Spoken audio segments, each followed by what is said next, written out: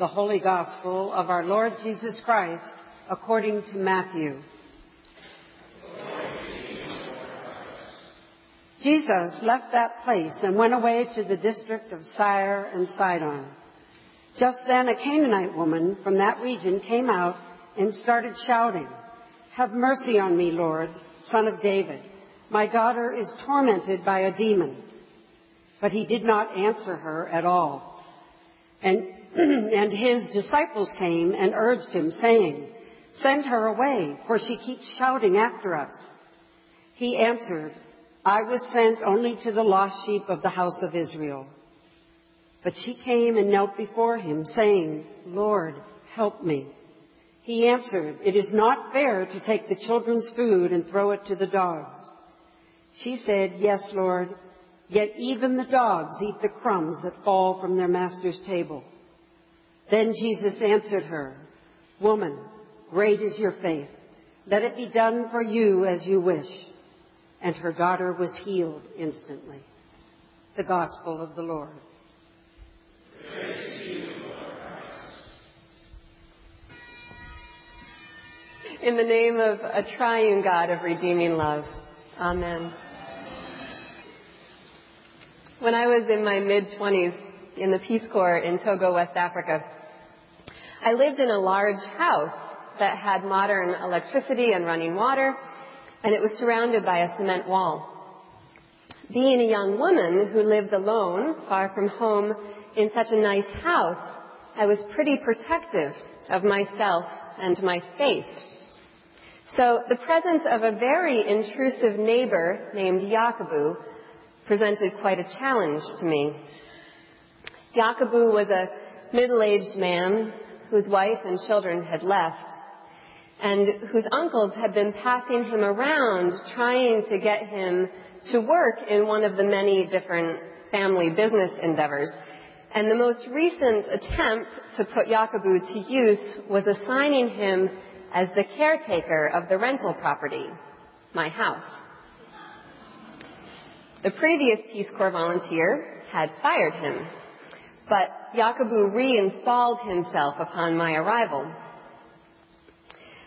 which means that he knocked on my gate at least 3 or 4 times a day to either tell me to do things or to tell me things about the house, mainly that he should have access to things in my house, like the refrigerator. Also, whenever the electricity would go out, he would come over and tell me to turn it back on.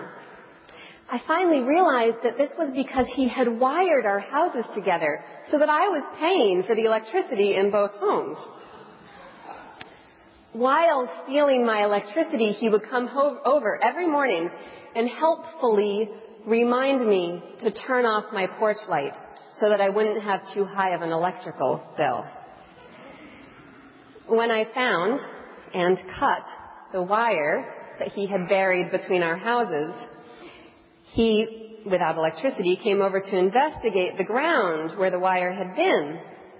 When I saw him, he told me he was just coming to look at the mango trees. And to prove himself, he spent the next hour up in the tree in my front yard dropping mangoes on my roof. And then he gathered the mangoes up, told me the house was for me, the mangoes were for him, and he stormed off. During our first year as neighbors, Yakubu routinely climbed over my wall, snuck around my yard, took my outdoor furniture away, and attempted to rewire our houses together. I routinely practiced my language skills by shouting at Yakubu in broken French. And then one night, Yakubu found my dog Einstein, who had run away, and brought Einstein home to me. When I thanked him, we had one of our typical incoherent conversations. Neither of us were very good at French, actually, but that was our only common language. He said, "You know, one died today." Guessing that he was referring to a dead dog I had seen in the road, I said, "I know. I saw it on the road." Yakubu looked at me confused and said, "No, the one who comes here from the city on his motorcycle." "Yakubu," I asked, "Are you talking about a person?" "Yes, our neighbor's brother. He died at 7:30 tonight." He explained to me that the man had fallen ill and had died, and that there would be a funeral in the morning. As he started to walk away, I asked him if the man had been a friend of his. "Yes," he said. "He came here from the city twice a week. We are all brothers here." I had seen death regarded as just another part of life by many of my neighbors, but Yakubu was clearly upset. "I'm sorry, Yakubu," I stuttered, fishing for something that I knew how to say in French.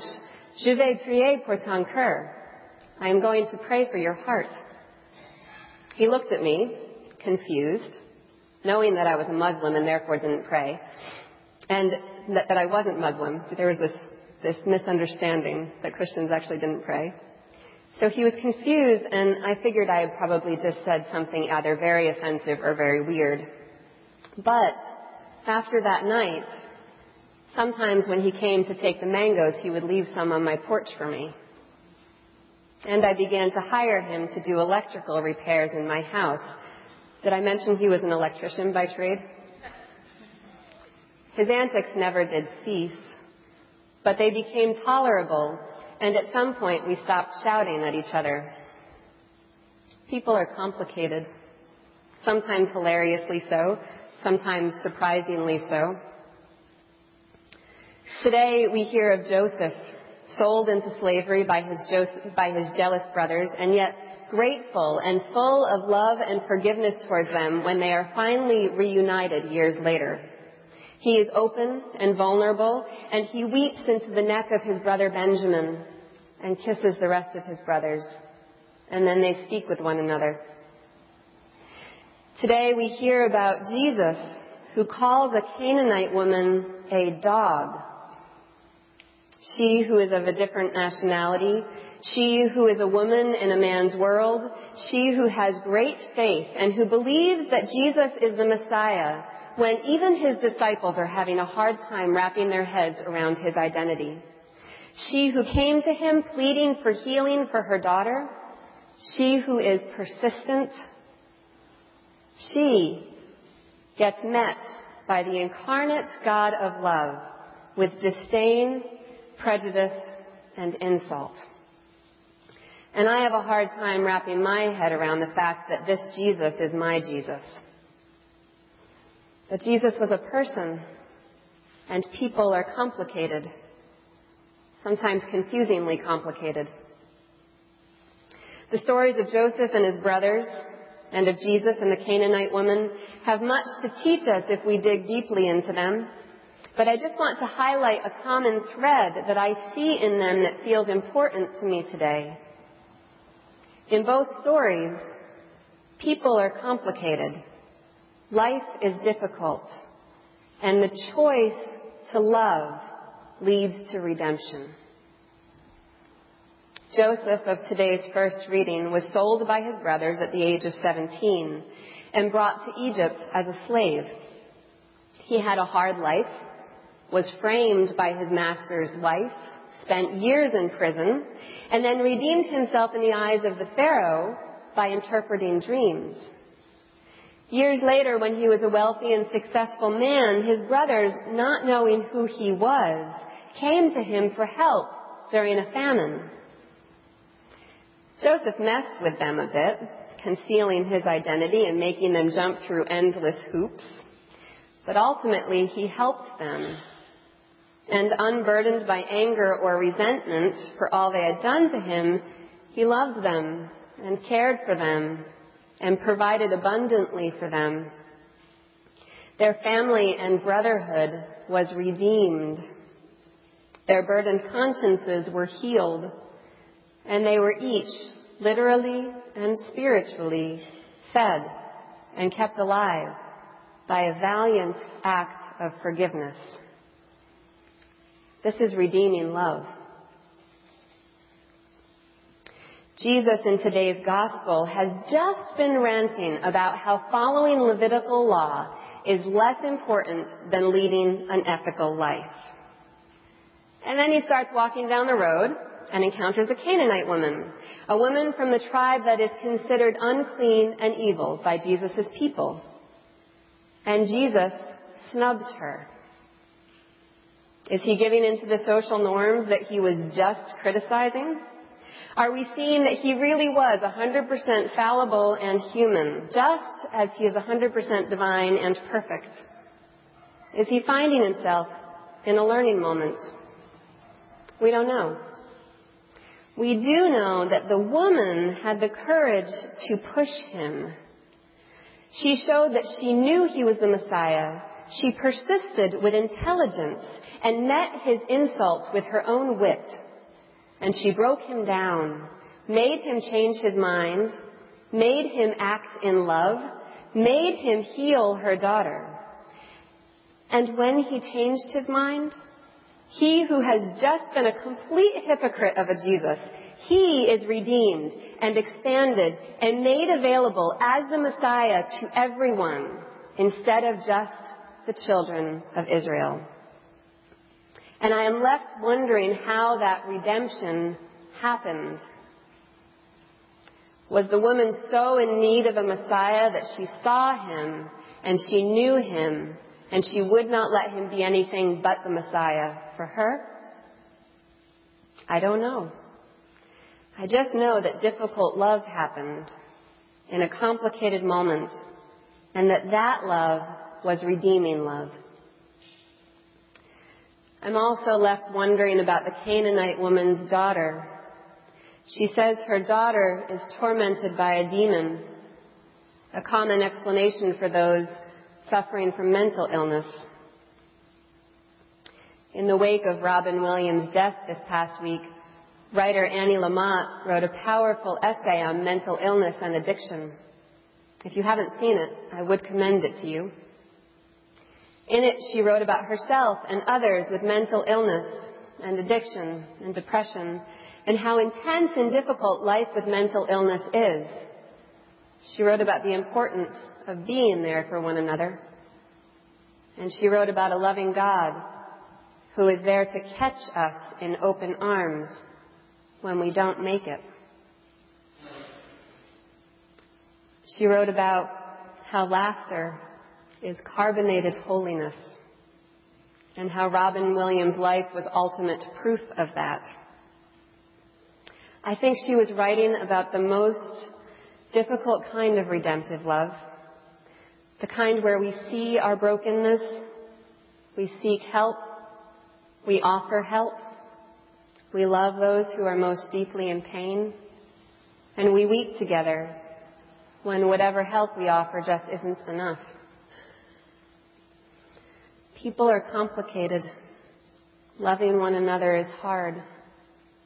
And we are asked to do it anyway.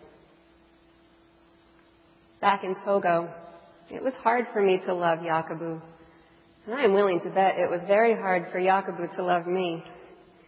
But I think somewhere along the line we decided to try to love one another anyway. I imagine it was hard for Joseph to love his brothers, but he loved them completely once he was given the chance. It is hard to love today's portrayal of Jesus, who seems so hypocritical and cruel. But then he changes his mind and learns and expands in front of us. And in all of these moments where we learn to love, redemption happens. There's a Robin Williams movie that I saw years ago, and it has had a grip on me ever since. It's called What Dreams May Come. Perhaps you've seen it. And in it, Robin plays a man who dies and is exploring heaven with a guide named Albert. He asks Albert, "Where is God in all of this?" And Albert answers, "Oh, he's up there, somewhere, shouting down that he loves us, wondering why we can't hear him."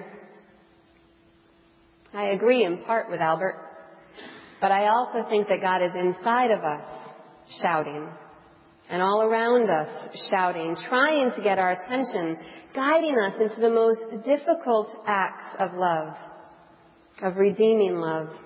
And I think that those most redeeming acts of love include, but are not limited to, forgiveness, willingness to change our minds, persistence in our search for healing, courage in the presence of our own demons and those of others, and even humor in the midst of suffering.